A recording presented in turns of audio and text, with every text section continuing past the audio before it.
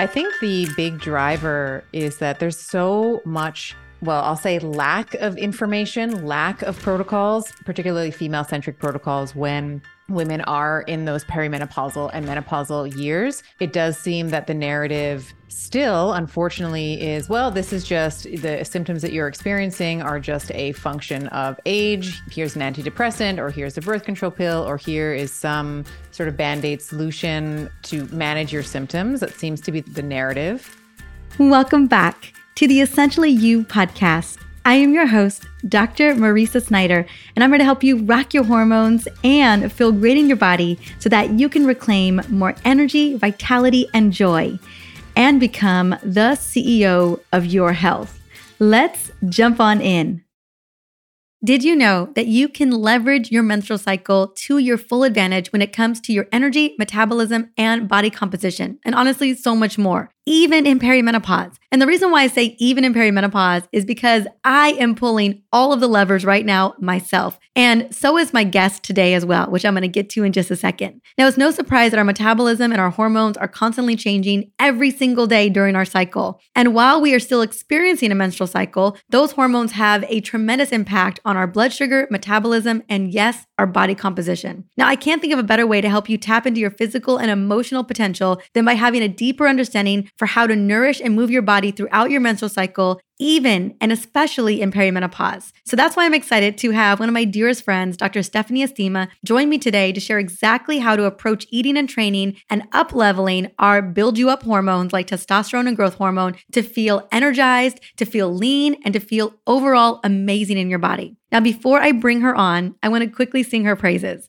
Dr. Stephanie Estima is an expert in metabolism and body composition. She's a doctor of chiropractic with a special interest in functional neurology, brain metabolism, and the specific application of the ketogenic diet and fasting to the female physiology. Now, she's got an amazing book on this very topic, right? On ketogenic and fasting for the female physiology. It's called The Betty Body. And it's titled The Geeky Goddess's Way to Intuitive Eating, Balanced Hormones, and Transformative Sex. And it is worthwhile. So let's welcome Dr. Stephanie Estima to the show. Welcome to the Essentially You podcast. Well, welcome back, Dr. Stephanie Estima, honey. How are you doing today, girl? Oh, I'm so good. I'm so happy that we are spending this time together and catching up. We had a great little catch up before we started, and just a pleasure to be here. I am so happy to have you on today. We're going to be talking all things metabolic health for women, particularly in perimenopause and menopause, when we see a decline in our hormones and when everything just kind of feels like it's on a roller coaster ride and we don't really know what is going to work for us and what isn't. And so first, what I want to start into is what has been your experience, not only your own personal experience, but your experience working with women in this demographic and kind of what has driven the passion to want to serve this group of women? Well, sure. I mean, first, I am a woman in perimenopause, so I'm sort of in the trenches with all the women that I'm serving. I'm 45. And I think the big driver is that there's so much, well, I'll say lack of information, lack of protocols, particularly female-centric protocols when women are in those perimenopausal and menopausal years. It does seem that the narrative still, unfortunately, is, well, this is just the symptoms that you're experiencing are just a function of age. Here's an antidepressant, or here's a birth control pill, or here is some sort of Band-Aid solution to manage your symptoms. That seems to be the narrative. You know, even when we say perimenopausal woman, there's so much diversity in just that word. In some ways, it's almost meaningless, right? You know, you could be a woman who has been cycling like every 29 and a half days on the money, for years. You could be someone who has dealt with hormonal derangements, androgen excess, estrogen excess, poor estrogen metabolism, thyroid issues. The list goes on and on. So there's so much diversity in that cohort, in that age group. So be thinking about different protocols for each of those different verticals and how we can serve them. And it doesn't seem like there's a lot of information. I mean, I just posted today, I'm about to do a solo episode on my podcast, just all about perimenopause and menopause, and nobody knows anything. It's like, tell me about weight. Why am I gaining weight? Why is my hair thinning? Why can't I sleep all of a sudden? What about bioidenticals? What about this? Do I take estradiol in the follicular phase? Do I take, progesterone in the luteal? Like, how do I do bioidenticals? There's not even really stated protocols for that. And then you want to dive a little deeper. If you are someone who's looking at labs, the labs that you're going to get from, say, a traditional doctor and the ranges that are appropriate are going to be different than maybe a functional medicine provider who has a much tighter and stricter, call it, range that they're going to deem acceptable. So part of it is self-interest. My goal, I have children. I want to meet my grandchildren. I would love to be there to meet my great-grandchildren. Like I knew both my great-grandparents or great-grandmothers, I should say. I would love to meet my great-grandchildren, and I want to be the favorite grandma. I'm just going to be honest. Like I know that there's going to be another grandma, and I want to be the grandma that can take the kids to the park, that can give my son and his partner, let's say, a day off. And it's like, leave the babies with me because I have all the faculties, all the strength, and all the abilities to take care of these children when I'm older. So it's a driving force personally because I want to age well. And I also want to serve the women that are around me that are going through the same thing. I love that. I feel you. My son's a little bit younger than yours, but being almost 44 this year and him being 2, I don't ever want him to second guess that I can't keep up. I want to be like this morning, we were trying to get him to brush his teeth and he was like, no. And he just galloped out of the room. I looked at my husband and winked, Alex, and I just galloped out the room with him. He thought it was hilarious. And but he was just like, boop, boop, boop, boop, just such a toddler fashion. And I don't ever want him to think, I'm like, oh gosh, mom can't handle, she can't do the things. Right. So I feel you there. And having a purpose and having a why, I think is so important, especially as we start to navigate these changes. And you're absolutely right. Perimenopause looks different for every single one of us. And there are so many different stages, multiple stages of perimenopause as well. It is an epic transition and one that we really need to honor. We're stepping out of our reproductive years into menopause. When we look at and break down how long we're in perimenopause and menopause, it's close to 50% of our life, if not more. There's never really been conversation around it. So it's always been, oh, the change, they're going through the change. And I think for maybe our mothers, it was more, when I sort of look at my own mother and think of her transition, for her, it was in some ways very stressful. I think there was a lot of grief around it. I think there was a lot of apprehension around aging and considering her own maybe mortality for the first time. And now that I'm here, I also find myself thinking, oh yeah, I'm not 25 anymore. I don't have this 75 or 100-year horizon anymore. Like I've sort of done half of, the time that I have here. So what is it that I want to actually achieve? So I find myself deeply thinking about some of these questions that I never was thinking about in my 20s and 30s. 30s for me was all, it was children and, my clinic at the time and kind of managing those two things, which, took up most of that decade. And now I'm thinking of, okay, so what do I want? My kids are a little older still, they're not independent yet. They're, 12 and 10, almost 11. And what do I want to be doing and what do I want to be creating? And do I really want at the end of my life to say, wow, I was really freaking stressed out like the whole time?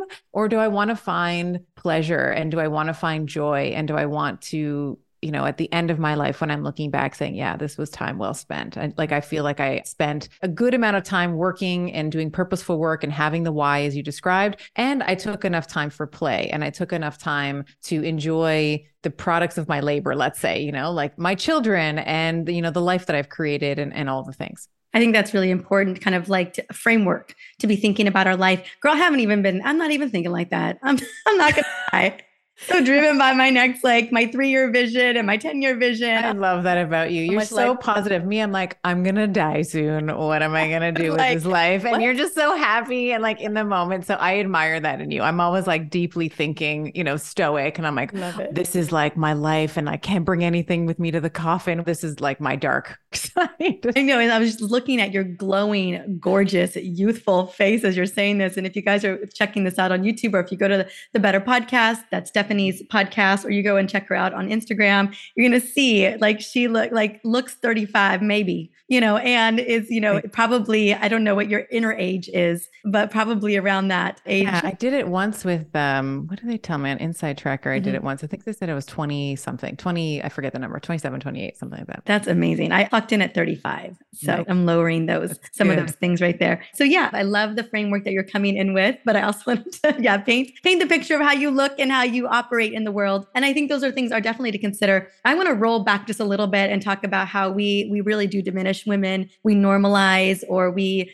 paint this picture of diminishing returns as we get older, which is just a load of crap. And I think it starts way before that, Stephanie, and speak into this and chime in if you can. But I feel like we really diminish women the second they get their cycle. And then it just continues to get worse from there. And so I find that we aren't setting women up for success metabolically, in terms of understanding their cycle, in terms of optimizing their life in accordance to their biological rhythm, really starts so much earlier than that. And that really puts us at a higher risk in perimenopause. And then we get to perimenopause and we're already kind of seeing some of the struggles. Lots of women are struggling with low thyroid issues, or they're struggling with burnout or low fatigue, mitochondrial dysfunction. They're stressed, they're tired. And we head into perimenopause and, you're right. The typical societal and what you're going to get from your doctor is nothing we can really do for you. Like, this is just kind of how it is. Here's a couple of things that kind of help you kind of bypass some of those symptoms, but they're just Band-Aids more than anything. And we're never even getting to the root cause of what's going on. And we never actually addressed or optimize one of the most important pieces of our reproductive system. I just want to go on a little, just going to get on my soapbox for a second, is what I personally believe to be true is that if the female body was designed to create 3D prints of people in the world, like we make babies, then all the research from the get-go should have always been around how do we optimize our physiology, and then men could have been smaller women. So that's kind of how I feel about it. And if we had looked at that from back in the day about like, okay, if the female body is particularly metabolism, immune system, hormones, all of them have to optimize at every single day in a different way and be dynamic so that the reproductive system could work optimally, so we could make children to continue to propagate the population of this world, then why haven't we learned, and gone into scrupulous detail about how to optimize women's body to make it work and then extrapolate that information down the road? And so that's where I think we've ultimately failed women. And then we start to look at that information and build on, okay, what can we do as we know hormones are shifting? Progesterone, precipitous testosterone, growth hormone, and then estrogen over time as well. How do we then optimize metabolic function and all the different hormones to keep them going as long as we can into perimenopause, then into menopause, so that women are dynamically metabolically flexible, feeling amazing, have great mitochondrial energy so that they can thrive into those wisdom years. I agree with you in a lot of ways. I feel when a woman, at least I can say, I do think it's changing. But for example, when I started my period, it was like, okay, here's some pads. There was maybe a class, maybe two. Who knows? Maybe I skipped those classes. I don't know. Like there was some class on reproduction. There was a video. Awkward. There was a banana and there was a condom. It's like, here's how you put the condom on the banana. And it's like, all right. And so I agree. I think that women, the education piece for our beautiful young girls now is still lackluster. They still don't really understand how the ebbs and flows, like the changes in hormones, how that might change the way that their energy, how they feel every day, emotionality, their motor coordination. Like we know that certain times of the cycle, and we'll get into training, I'm sure at some point, but there's certain times of the cycle, particularly in the follicular phase, week 2-ish, day 8 to 12-ish, where we actually have peak activation of the motor cortex, right? So really great time to start new movement patterns during that time. A lot of women will say that they feel clumsier in the second half of their cycle. And part of that is because of that attenuating activity in the motor cortex. So lots of different changes from a physical, emotional, spiritual perspective that is not really discussed for women. And I would say, we have a mutual friend, Nat Kringudis, who was on my show very well, and I believe she's been on yours several times as well, has talked about this idea that women that are, 16, 17, 18, when their period starts to, it's like when you first start to menstruate, it's like you got some training wheels on, right? You don't necessarily riding the bike the way that you should. And then sometimes you can slip off and fall. Maybe you've missed a period. There's an androgenic surge and you can kind of look like you have a bit of, like you sort of look like that clinical picture of PCOS. Mm-hmm.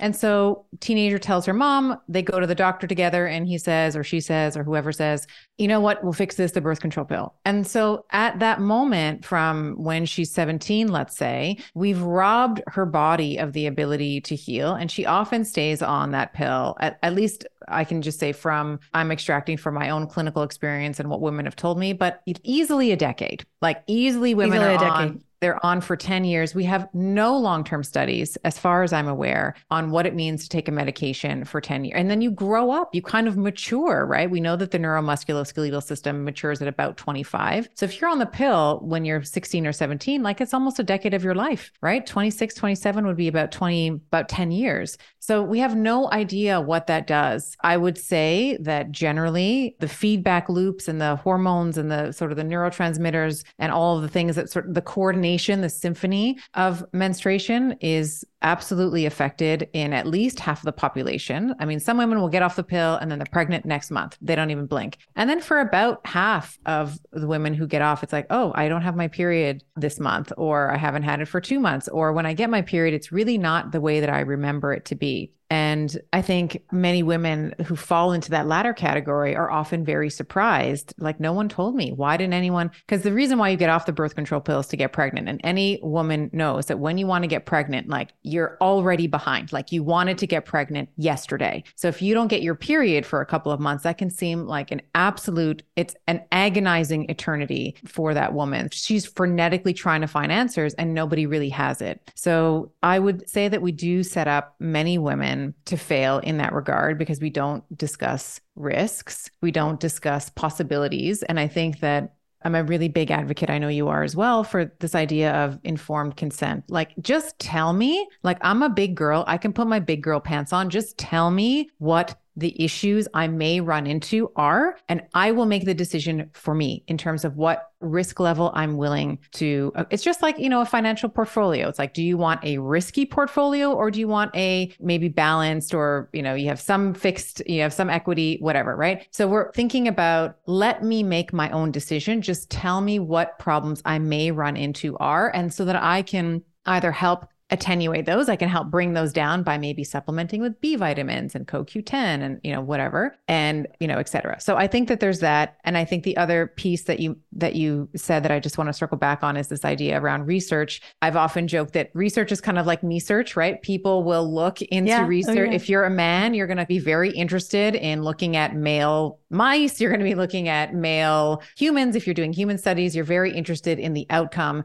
as it pertains to you, perhaps to you, more so than women. And this, I'm sure your audience, this has been brought up before, but I think it was only 2017 where women were mandated to be included in research studies, because prior to that, a menstrual cycle was considered a confounding variable. Like the women were too different over the course of the period. Either we were too different or we were too much the same. It was one or the other. So I think now we're starting to get perhaps better outcomes. I think that we have a problem on both sides now. So I think we have a problem with male fertility. Men are the seed, women are the soil. We have a problem with the soil, which we're going to talk about today. And we are seeing an estrogenization of our beautiful men as well. So we are seeing drops in sperm counts. We are seeing more aberrations in sperm count, and even just like the quality of the sperm, we're seeing that change as well. So I think that certainly, I don't doubt that there will be solutions potentially that will be presented for on the male side of things. And then in many ways, women are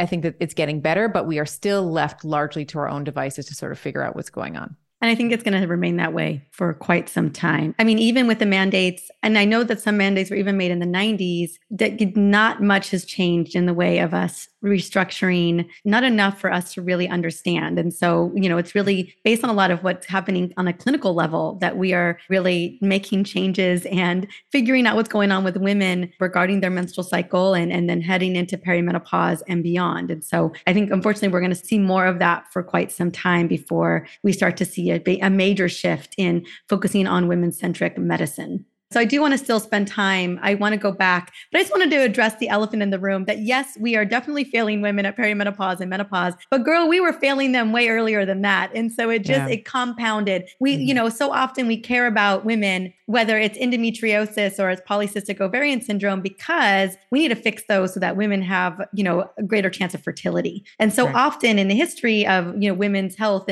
and women going to the doctor, if they weren't interested in trying to get pregnant, then so often they were kind of blown off. until they were wanting to do so.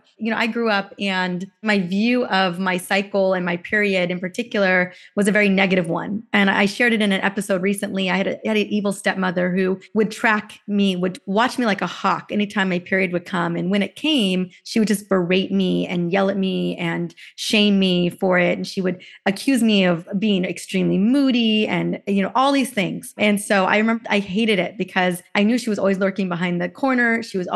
I knew she was going to just beat me up about it every single time. So when I got into college, when the offer to shut it down entirely was given to me and really sold, like it was like a marketing proposal, I was like, yeah, I don't need this because I didn't know. And it took me a full year once I got off of this really intense birth control. It took me over a year to get my period back. And I only made it a year on this particular birth control. I couldn't handle the side effects. So yeah, I absolutely believe that we need to do better when it comes to educating women, giving them informed consent, not marketing it as the end all be all fix, because I think that's often still what women are getting.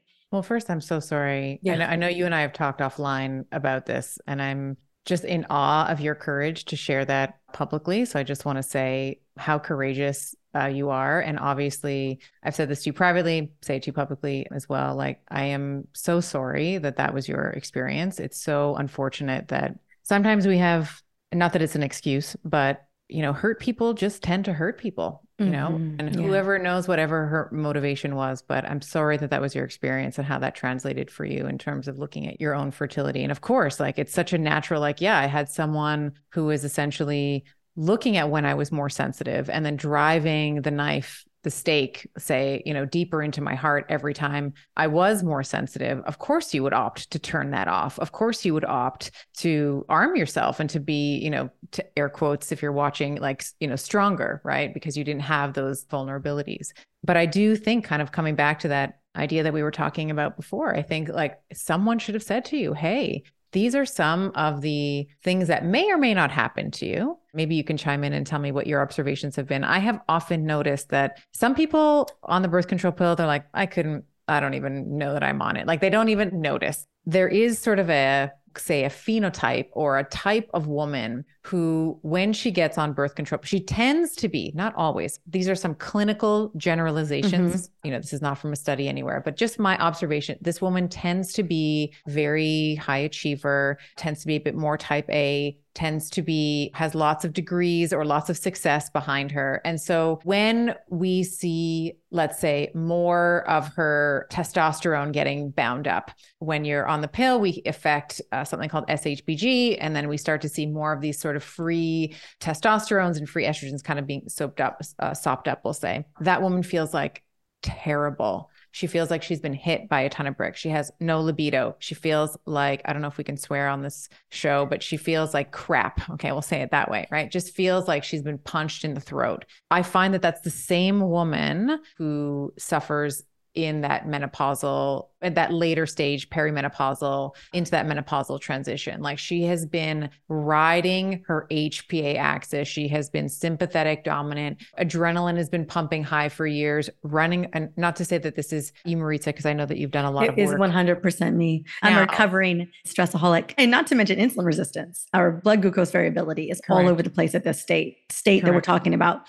When her adrenals start to take over some of that sex hormone production, her adrenals just don't have anything left, right? So we have old stress, maybe we have the evil stepmother, we have the physically abusive, emotionally abusive, some type of something maybe in her past that there's still some residue, let's say, in her nervous system around. And then she has the current stress that she has. Maybe she has children, maybe she has aging parents, maybe she's in a job that doesn't really fulfill her. Maybe she, whatever it is, she has trouble with her mother, whatever. All of these sort of current stressors pile up on top of the old stuff. And then she just doesn't have the reserves really to produce adequate levels of sex hormones when she's sort of transitioning, and really, really suffers with the hot flashes, the sleep, the weight changes. So we start to see a lot of sort of central weight gain through the belly area, this like ectopic or central adiposity that starts to accumulate. So that woman I find really, really suffers. And I mention that kind of phenotype is because I feel in some ways blessed to be a practitioner, because I've seen it for a long enough period of time. And I see myself in some of these women that I'm facilitating. And I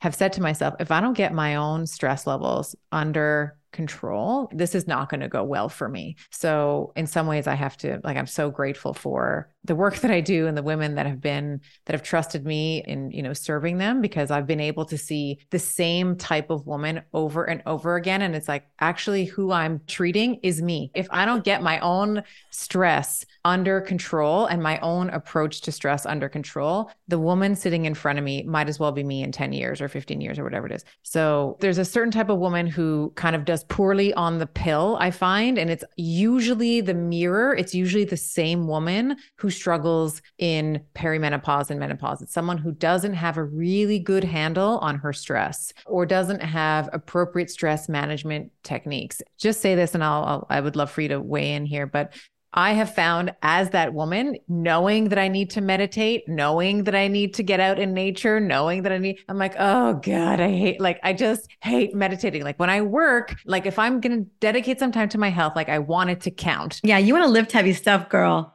And the gains are there. Let me tell you, I'm the same. I'm like, I need to feel it. Although I do like meditating as well. Okay. So, but I've always struggled with that. I would always be like, you know what you need, little miss 45-year-old, you need to meditate. I'd be like pointing to them. And we all know that when you point, you have like 3 fingers sort of pointing back at you. Yeah. So I'm like, you know what you need to meditate. So I have found, just as a little actionable item for your audience, if it's useful, I have actually found yoga nidra to be very helpful. So it's only 10 minutes. It's not the asanas. It's not the sun salutations, say, that you might do in like a hatha or an ashtanga yoga class, but you're listening to prompts for about 10 minutes. Just Google yoga nidra, or non-sleep deep rest is another way of saying it. I find that's a nice little pick me up about 2 or 3 in the afternoon when I have more tabs open than I would like on my computer. I pop out for a little 10-minute, get it on my phone, lie on the couch. 10 minutes is really nice. And the other thing that I find is really nice, as someone who lives an area or place in the world that has the full complement of seasons, I will sometimes, and I probably should put this on Instagram now that I'm thinking about it, but sometimes I'll like just put on a bathing suit in the middle of the winter and just jump outside, jump in the snow for a couple of minutes, and I'll just run out kind of in my bikini. I have some mittens and boots on, but like my body, I'll put fully in the snow. Those are the 2 things that really help with my stress. Yeah, because if you ask me to meditate, I'm going to, I'm like, well, first I got to get a headband and I got to buy an app. And then it's just like, forget it. No, I'm not going to do it. I do want to unpack a little bit of that. Yeah, you're right. You cannot birth control your way out of chronic stress. You cannot control your way out of trauma. You cannot birth control out of your way out of mitochondrial insufficiency. You can birth control your way into gut issues. You can cause those things. You can definitely cause those things. You can birth control your way into nutrient deficiencies. And yeah, no wonder, if we're given birth control as a little bit of minor insulin resistance, as girls are, I have a niece, it's not Starbucks, it's another place. And they drink, their drink, it is so nasty. Like these, they're like the equivalent of Frappuccinos. And I think about girls at that age that are seeing a little bit of insulin resistance, that may see a little bit of that androgen uptick and then being put on the pill when we really should have been addressing, obviously the core root issues that are driving some of this. Then we put them on the pill, and that didn't fix insulin resistance. That didn't fix the sugar consumption. And so it's no wonder, we see women really struggling on the pill. And I would even suffice it to say is, although some women may not notice, that there's a lot of normalizing. Women will tell me they don't notice anything on the pill, and then they'll tell me all the other things that are going on with them. And I'm like, girl, that is the pill. They don't connect the dots because we're told not to, or we're told that doesn't matter, or that doesn't count. And so there's a lot of that narrative. And then, no wonder some of those traits, the way we've been behaving, operating in our world, really, I always say, if you're struggling, if you're getting serious PMS symptoms, if you're struggling with your period, it was coming for you in perimenopause too. It's just going to be exacerbated, and especially exacerbated for women who are doing the most. Absolutely. What I want to share, because I think, there's a pivotal moment in our 30s and 40s where we got to turn the ship around. We really do. That is the time. We know that we're losing muscle mass. We know that we're becoming more and more insulin resistant. There are a lot of things on the metabolic foundation that if we don't start tending to, the wheels can feel like they're coming off pretty quickly towards the end of perimenopause. And so I would love to talk about, functional labs. I would really love women to start looking at in their 30s to kind of just get a baseline. Ideally 20s, love that. But let's just say 30s is when you start to notice something isn't right. Like all of a sudden that resilience, that those 2 glasses of wine, they're not the same. You can't just go back and go to your workout the next day and feel great. Like begin to notice. And I think that's the time where then at least we should start getting baseline. So are there labs that you prefer, that you would love to see, that kind of give you a good sense of what is going on with a woman that you feel is great to measure, that we can kind of start biohacking a little bit into that perimenopause, menopause time, that transition? Yeah, there's quite a few actually. I would say that if you are someone, irrespective of your age, whether you're in your 30s or you're 40 or 50 and you're listening to this and you're like, damn it, I don't have that baseline stuff from when I was 30. I did create a PDF and I'll share it with you so that you can share it with your audience. It goes through things like glucose and fasting insulin, looking at estrogen and what time, if you're a woman in your fertile years, including perimenopause, what time of the month you might want to consider that. Follicular stimulating hormone, luteinizing hormone, again, testing on like day 2 or 3 of your cycle, very important. So we can kind of look at the ratios between FSH and LH, which are follicular stimulating hormone, luteinizing hormone, testosterone, progesterone. Again, you can't just go in any time as a woman of the day or even the month to ask for those. There are specific times where we want to look for optimal levels. Same with thyroid. Like you always want to get your thyroid stuff in the morning, like as early as the lab opens, like 9 or 10 o'clock would be like the best time to kind of get labs done. And of course, even with thyroid, looking at not just TSH, which unfortunately, God, I can't tell you. I mean, you must hear this all the time, but I don't know, maybe even in the hundreds at this point when women are like, my doctor won't. You talk about thyroid on your show and you talk about looking at antibodies or you talk about reverse T3 or my doctor won't order those things. I hear it all the time, but TSH is not a thyroid panel. A thyroid panel is T3 and T4, and then free T3, and then free T4, and then reverse T3, and then the antibodies, TPO and thyroglobulin antibody. And it's a full panel. So I will share the PDF with you that you can just maybe attach to your in the show notes for sure. And it goes through like time of day. We talk about growth hormone, insulin, all the things. And then optimal ranges, which are probably going to also differ. Again, I mentioned this earlier in our conversation, but when you go to, let's say, a traditional medical doctor, they're really just going to be reading across, like they'll sort of look at the lab and then it's like, does it say, is it written in green or is it written in red? Is it got an H on there or an L on there? Is it high or low? High or low? Is it red or green or yellow? It's like, they're not actually looking at the number and thinking, okay, so is 14 nanograms per deciliter, is that normal for testosterone for this woman at this point in her life based on the time of her cycle? Like they're not doing that. No, and they're not even asking you. And they're not even directing you, okay, make sure that if we're going to be testing these hormones, you want to come on this day. If we're looking at progesterone and estrogen in relationship, we come on this day. And just note the caveat too is that we need to know our cycle. Hey, one more thing. Did you know that one of the biggest nutrient deficiencies that I see in people, especially women, is a magnesium deficiency? It's because we burn through this super mineral so quickly. Now, this powerful mineral packs a massive punch because magnesium is involved in over 600 reactions in the body. Now, it is your best friend if you need more energy, better sleep, a faster metabolism, improved digestion, and not to mention happier periods. And you can quickly replenish your magnesium levels with my Essentially Whole Magnesium Restore supplement made with my favorite form of magnesium, magnesium glycinate. Use promo code podcast and get 10% off your entire order at drmarisa.com/magnesium. Now I'll have the link in the show notes for this episode to make it easy. Go and try it out today. Here's something I know every woman can agree on. Stubborn belly fat can feel like the worst, especially when you've tried everything to lose it. Not to mention, belly fat can be dangerous for us too. According to a brand new study, women over 40 who have excessive belly fat are up to 20% more likely to suffer a heart attack. And no surprise, hormones are involved in belly fat production, which is actually good news because we can optimize your hormones and metabolism for a flatter stomach. And that's exactly what I'm offering to you as a free gift today.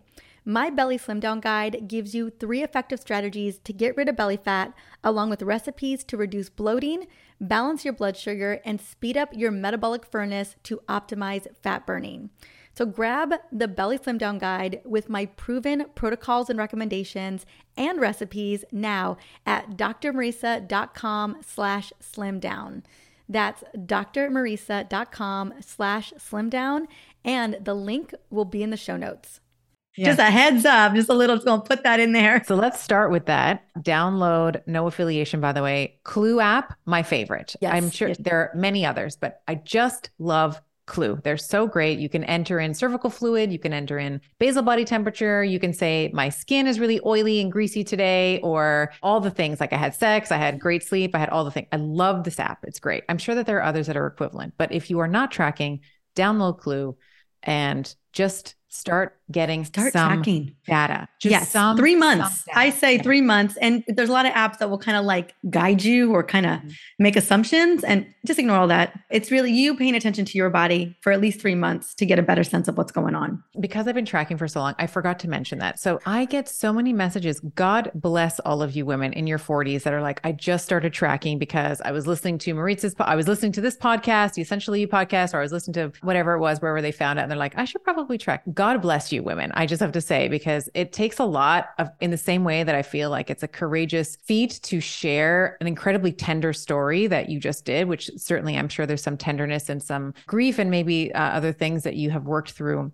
But a woman in her 40s saying, okay, it's time for me to start tracking my cycle. Like, good for you. And not even that, but like, congratulations to you for really starting to understand your body and your chemistry and really own your wisdom and your superpower. It's your superpower. You know, it was a major transition to go from, this is the biggest, most shameful burden I could ever have, just get rid of it, to like, oh my gosh, it is a freaking superpower. Like, woo, girl, let me just leverage my life around this sexy hormone cycle that I got, you know? Well, it also, I'll tell you, last week, I was in week 4 of my cycle. This week, bleed week or shark week, as I like to humorously call it. But so last week, I was so bagged and I was dragging myself to the gym. I saw that on Insta. I saw a couple little posts. I saw that you just kind of, you did it like one day you just sat in the car and you're like, I just walked. I turned around and walked my booty. It was supposed to be a weight workout. I had the whole thing planned. I was like, okay, we're going to do this and this.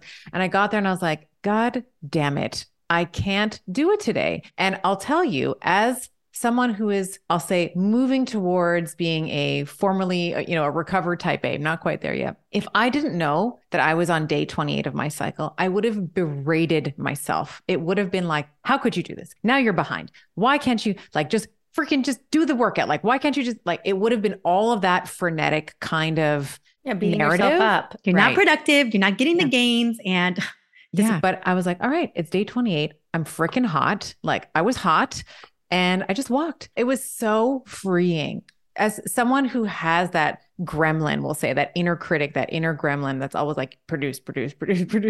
It was so lovely. I was like, this is just the way it is. And it was so like stoic and gentle. And yes, it was a walk. And yes, I missed out on my back workout or whatever I was supposed to do that day. And it didn't matter. And your hormones and your body, you probably got so much more benefit from that walk than getting pushed, right? Yeah. I know that week, girl, I'm just like freaking men to not doing any crazy. I'm not lifting heavy, crazy stuff unless I'm feeling super called and I know I can absolutely do it. It is I am walking, I'm doing yoga. I'm obviously skipping and galloping around the house with Kingston. But yeah, the heavy weights, I love owning it. I'm like, this is my time. But I'm glad we're talking about this because, we're talking about labs and what we should be asking for. Just really kind of going back really quickly to fasting insulin, fasting glucose, hemoglobin A1C, get the full freaking thyroid panel, please. I demand it. I'm like, I demand the lipid panel, right? We want to see what's going on there. If you can get more extensive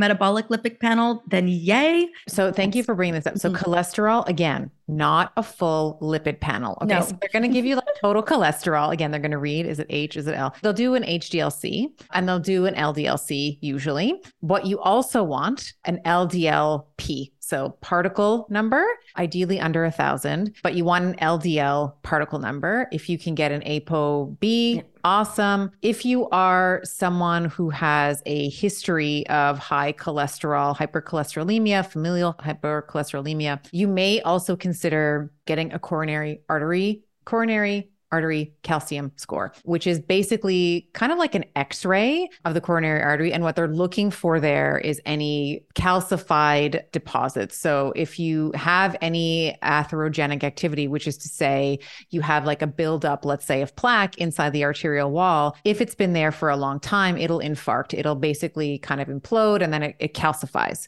And so you can see that. So if you're over the age of 40, that would be also a wonderful thing to do as well. But you have to request it. Your MD is not going to be like, hey, would you like to get a CAC score? Like you're going to have to go in and say, you know what, I was reading about this thing. And then you also say this as well for anyone who's having to, we'll say, dance with their medical doctor in order to get labs. Try not to go in, as my grandmother would say, like a bull in a china shop. Like try to be gentle about it and not activate their ego. Because if you're like, I heard Stephanie and Stephanie told me that if you just order TSH, you're not a real doctor and like they're not going to do anything for you, right? Like you can get more with honey than you can with vinegar. Yeah. So go in and say, you know what? I'm 40, like hair's falling out, kind of cold, like present some symptoms and say, hey, what do you think about? I read this. Maybe you bring in the PDF that I'm going to provide for you. And you say, hey, like I was thinking of like doing all of these thyroid just to get a sense, of the thyroid. Like, what do you think about that? And then have the conversation that way. I think if you approach it from a collaborative point of view, like, hey, can we work on this together?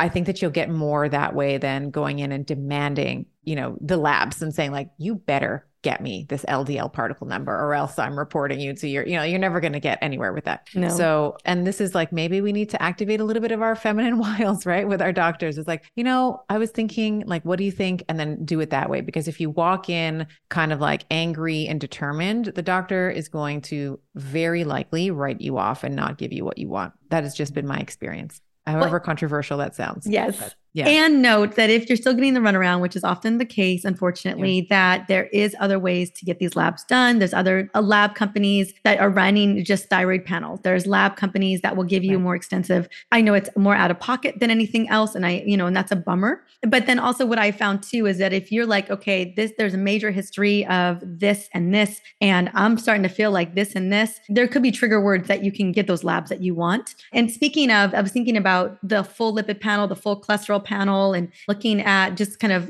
what's the calcification on our arterial walls, triglycerides. We have a higher mortality rate of cardiovascular disease than men. 50% of us are going to die of cardiovascular disease. And sooner that we can be looking at these numbers to get a sense of what's going on, the better off we are at mitigating some of those risk factors down the line. And, I think that's just something that we should point out. I know that often we think it's a male disease. It's a man's driven disease. I even grew up thinking that. And until recently, I still thought more men died of stroke and heart attack than women do. But no, women die more of it than men. And so, I think it's just important that we start looking at this, because it seems like right after menopause is when we start seeing diminishing returns on our metabolic health that start leading us in that direction. And so we really, unfortunately, I had an episode that went live yesterday, and my big realization was, ain't nobody coming to save you. Like, you've got to advocate for yourself and look at some of these things and take ownership of it, because again, we're still writing women off as if it's not a big deal. You shouldn't really be thinking about it.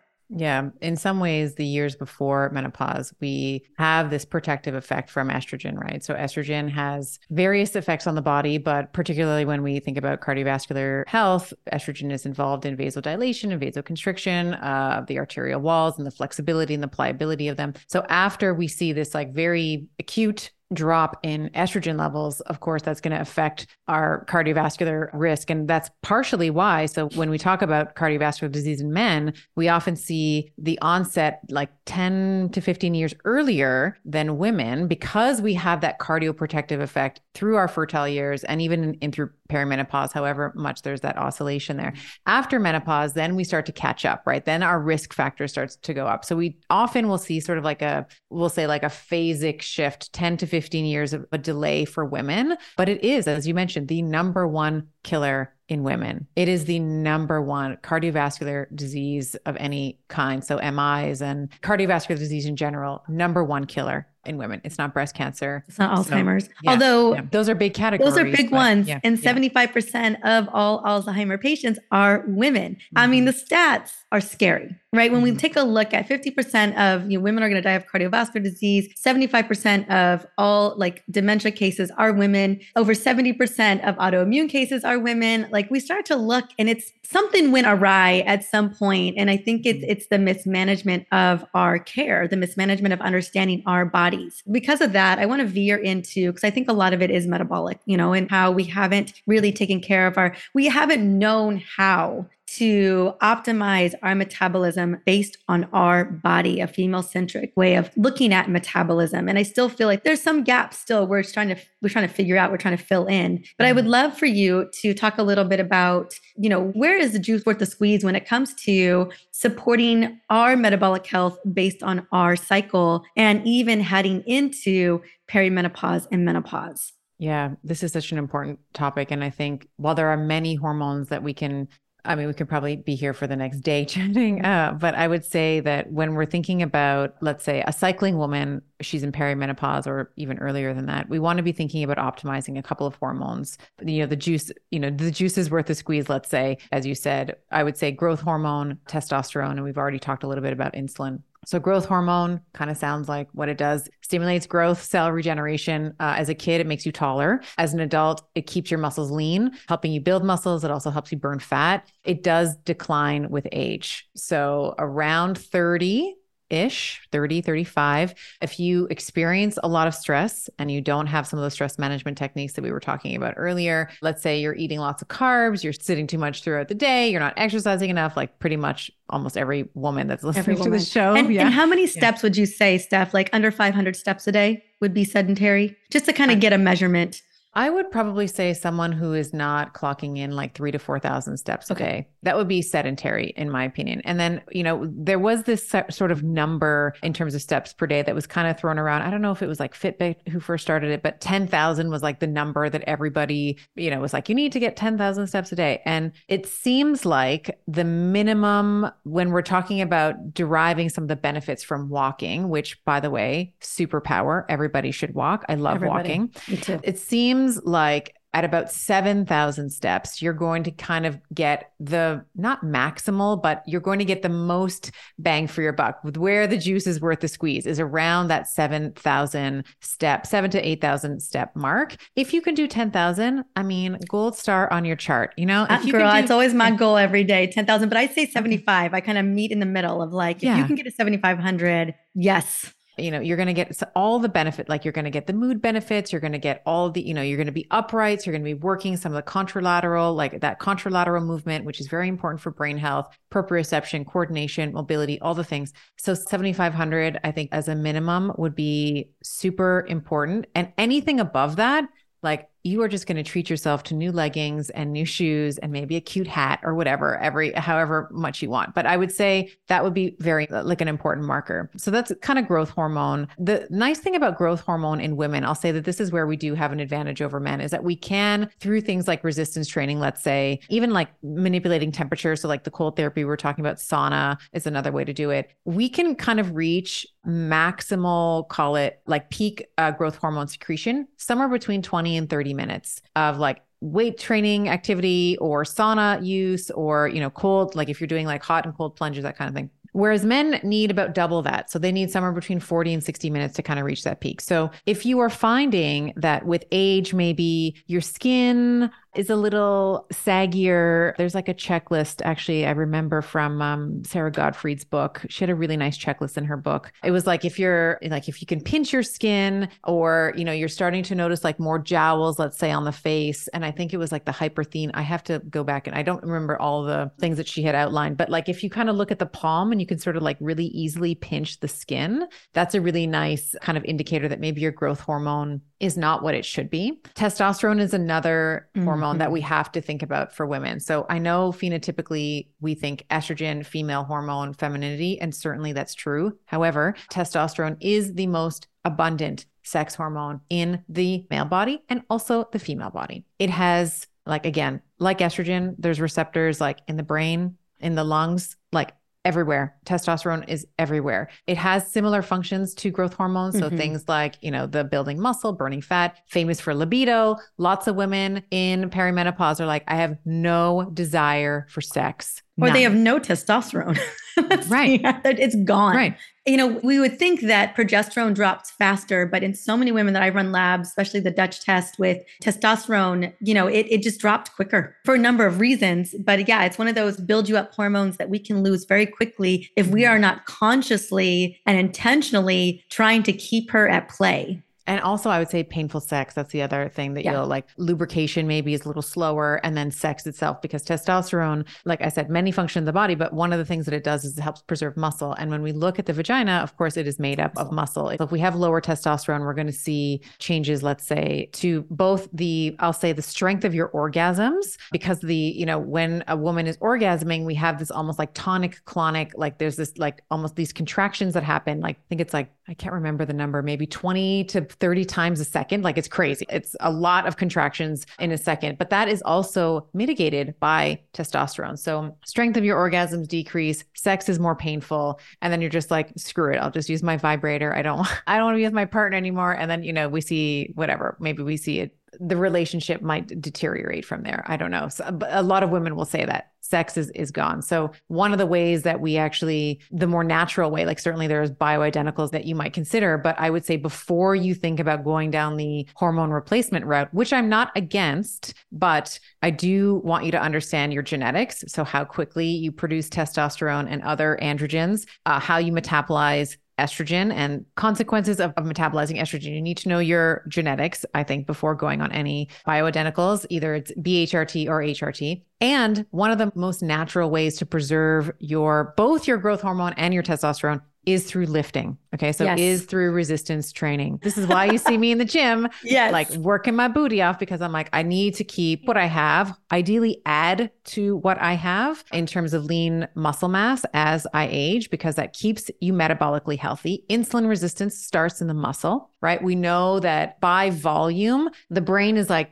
I call it like a glucose gobbler, right? It's like 25% of like whatever it's almost like a, kind of like a gremlin or like a cookie monster, like a cookie monster, totally like 25%. But by volume, of course, your muscles, they're going to consume almost as much, if not more, just by sheer volume, because we have the quads, the back, the shoulders, the hip, like all the places, right? So, and what we know, at least like insulin resistance is a painless, like you don't feel insulin resistant, like those 17-year-olds that are having, the fuzzy peaches and the, and the slushies and the frappuccinos with the blue food coloring and the red dye and all that. You don't feel like you're insulin resistant, right? You don't feel that process happening, just like you don't feel your arteries clogging, but the insulin resistance first settles in the muscle, and it can be overcome by weight training. So every time the muscle contracts, you are helping a certain transporter. I won't get too nerdy on you right now, but it helps a certain transporter kind of express itself and to bring glucose. It's a GLUT4 receptor for those of you that are super nerds. The GLUT4 receptor, it will sort of translocate to the cell surface, and then you're able to take the glucose out of the system, and then the muscle will use it for its own use. Very important to weight train so that we can optimize growth hormone, right? And we can optimize testosterone levels. And that lift, like that sort of rise of testosterone above baseline after you weight train, depending on your experience and how hard you worked, is going to be somewhere between 24 and 48 hours. So you have a lift of a day to 2 days of testosterone after you have a weight training session. So think about now, maybe you're training 3 times a week. You are constantly lifting testosterone above baseline. And then I'll just throw in like a little neuroscience thing because I think it's important. The other thing that happens when you lift testosterone is you lift dopamine. For the ladies, dopamine is kind of your huntress neurotransmitter. So you want to achieve things, you are motivated, and helps you, create and check off your to-do list. So a lot of women, again, in their 40s and 50s are like, the things that I used to love, I no longer love anymore. The motivation's gone. The motivation's Yeah. gone. So part of increasing your natural baseline levels of motivation is through mediating these testosterone levels. So if you can lift testosterone through weight training, let's say, you're also going to lift dopamine, which is going to improve your motivation. It's going to improve your focus and your clarity. And then we also get other knock-on brain effects like growth factors, brain neurotrophic growth factor, BDNF is also going to lift up as well, which is going to preserve volume of the brain, which is kind of, I know it's the Super organ important. that nobody ever thinks about, but your brain goes, like we were mentioning Alzheimer's, like you want to preserve the mass of your brain. You don't want it to get smaller ever. Well, and I think it's so important that you mentioned this because, again, you're tandeming two very critical hormones here, growth hormone and testosterone. So you are working on both. Besides, weightlifting, obviously, and lifting heavy as you can and gradually increasing that over time as well. I know that, pairing that with protein consumption is going to really help build that muscle and create that protein synthesis that we're really needing.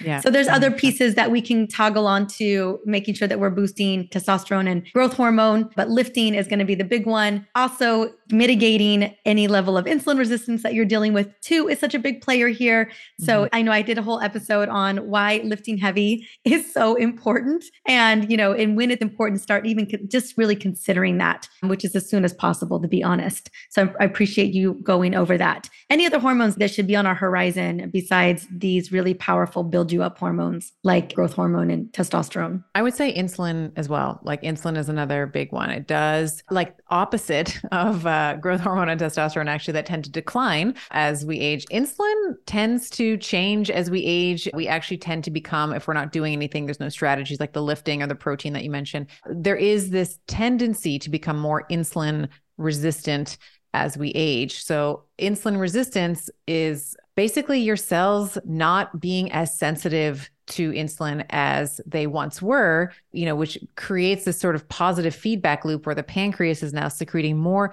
and more and more insulin to try and clear blood glucose, because at high enough levels, blood glucose is toxic. It is lethal. So we want the cells to actually take up the glucose to be able to produce energy. So one of the, hallmarks of a lot of women, men, I would say in this category as well, will say that they're just a lot more tired. Part of the tired or lack of energy is that insulin resistance piece. Like your cells are literally, they can't get the substrate into the cell to make the energy that you require in order to carry out all of your functions. So I think that for this piece, when we think about insulin, the protein is important, I would say more for the growth hormone and specifically the testosterone piece. And I typically like for starting with someone who has some metabolic issues, usually it is a moderate protein and a low carbohydrate intervention. Now, we were talking about this in the pre-chat. This can be very difficult for some women. Like some women already have so much stress. There's already so much load, let's say, that they can't take on another stressor, like reducing their carbohydrates. So this is where the stress piece really does come in, because when we want to optimize metabolism, I think one of the best things that we can do is a therapeutic intervention of either a ketogenic diet, which would be ideal for most women, or a low carb-ish, call it, diet. You pair that with some lifts, you pair that with some resistance training. You start off with once or twice a week, you build your way up to 3. 3 is good, 4 is better, and then go from there. And that will usually help to reverse some of the anabolic resistance that's in the muscle, the insulin resistance that's sort of systemic. And then you're going to be optimizing for the two, for growth hormone and testosterone, as we mentioned. But for women who are listening, they're like, oh God, did she just say keto? Like, I can't, like, I've tried it. I hated it. One of the things that I notice specifically about low carb and keto is that women stay on it too long. So I'm talking about a cycle. Like I'm talking about 28 days. Like you are going to reduce your carbohydrates for 4 weeks. And then you're going to start strategically adding them back in. And then you're going to bump up your protein, and then you can bump up your carbohydrates and kind of play with the fat lever, however you see fit. But usually for women, after they've done that sort of low carb intervention, I like, in order to protect the thyroid and to protect some of the other sort of consequences that can happen from being in keto too long, I usually will structure like a 40% protein diet. And then we have like 60% to kind of split between carbs and fat, depending on the preferences of and the goals of the patient. And when we're talking about, let's say someone's trying to do keto and, there's a lot of reasons why it's failing for women, but let's say it's a 30-day protocol, but what would be low carb-ish? Would it be 70 grams, like net carbs? Would that be low carb-ish enough? I think so. Yeah. How tall she is, right? What her physical activities. I've had women say like, why don't you do like under 20 grams of carbs? It's like, well, how many calories are you taking in at less than 20 grams of carbs? Like you're basically having almost completely fat and protein. Like that's almost completely carnivore. So net carbs, like you brought up a really great point, like net carbs are very important. So we don't count fiber. Fiber doesn't count. Fiber is sort of the fourth unofficial macro, right? Doesn't count towards your calories, but does a whole bunch of great things. So yeah, I just wanted to just articulate that you can get there. You can start to improve your metabolic markers without being fully keto.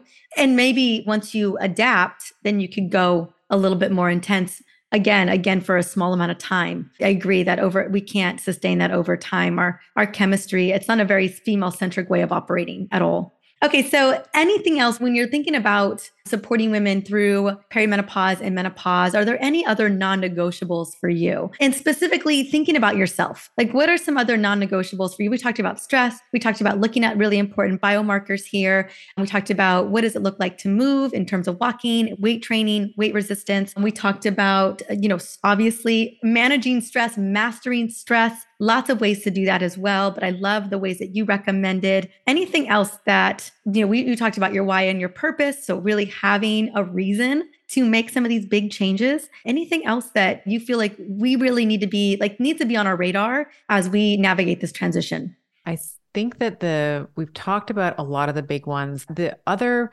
piece that I have found to be incredibly helpful. And again, I used to sort of like roll my eyes at it when I first heard it. And I was like, oh God, whatever, sunlight.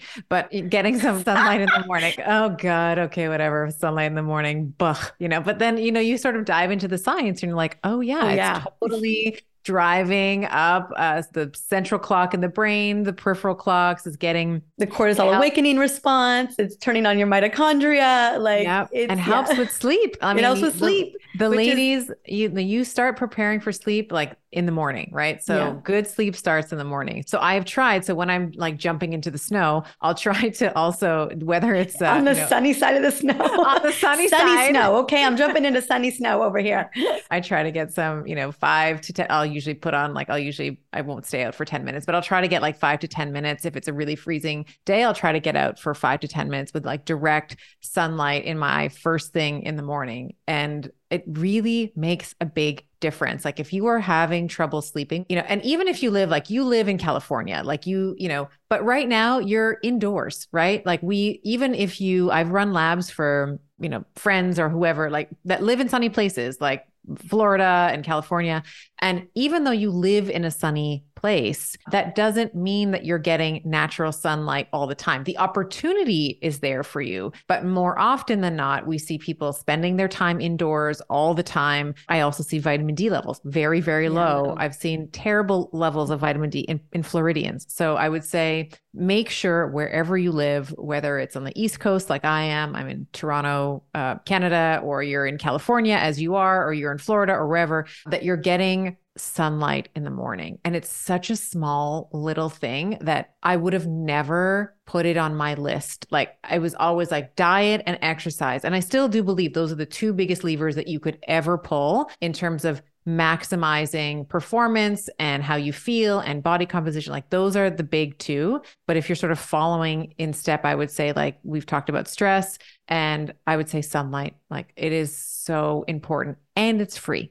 Yeah, it is. Yeah. Yes. So adhering to our circadian rhythm and it's really fascinating, the interception between circadian rhythm and our 28-day cycle, but really optimizing both for us matters. I know that everything's kind of based around a circadian male dominated type of cycle, but we can really leverage both to work in our favor. The last question I have, because I know we're wrapping up real quick, is I just wanted to hear a little bit about your stance around intermittent fasting for women, because we were talking about circadian. So I do love women to consider at least a circadian based fast, unless they have such severe adrenal fatigue. That's a whole nother conversation that we need to scale that back. But talk to me about the benefits of intermittent fasting for this transition as well. And, what kind of levers have you seen work successfully? I know some women are trying to do some crazy, crazy fast. They're not really clear about the timing of when they should do them. But do you find there is a kind of a gentle window that if you don't know a lot about it, you could at least try this little window, see what happens and move from there? Yeah, I like a 12-12. I like 12-12. So 12 hours of eating, 12 hours of fasting.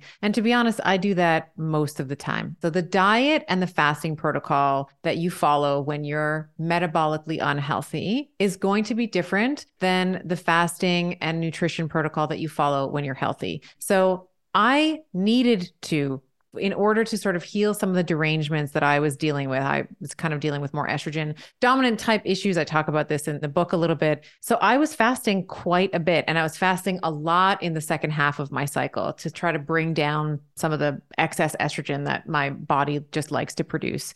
So I have gone from doing multi-day fasts, like they're, 3, 4, 5 day fasts, to now pretty much just like kind of a 12-12, a 10-14. Like now I'm in the follicular phase of my cycle. So, I'm a little less hungry. So 14 hours I might fast. If I don't feel like it, it'll be 12. It's so easy and unstructured that it just falls into the background, but I'm always doing it. That's how I would approach it, because I think that humans, and this is maybe the type A in me, whenever I find like a new trick, I'm like, I'm all in, like, put me in, coach, like I'll do it all the way, and I'll go like all the way to the ends, and I'll do like 5 days or whatever it is. And you can do that. Anybody can do that once. But to consistently do that, like every quarter, I had scheduled in like a 3-day fast, and like literally as that time was, I saw it coming on my calendar, like I would just get more and more and more agitated. And so I've landed now, having gone through my own process and sort of healed my own issues and helping, however many thousands of women. Whatever is easy is the thing that's going to stick. Like if it's too complicated, if you're like, God, I got to do a 16-hour fast today, but I'm hungry. The other thing too, is that women will say, no, I've planned for a 16-hour fast today, and they're hungry and they don't honor that.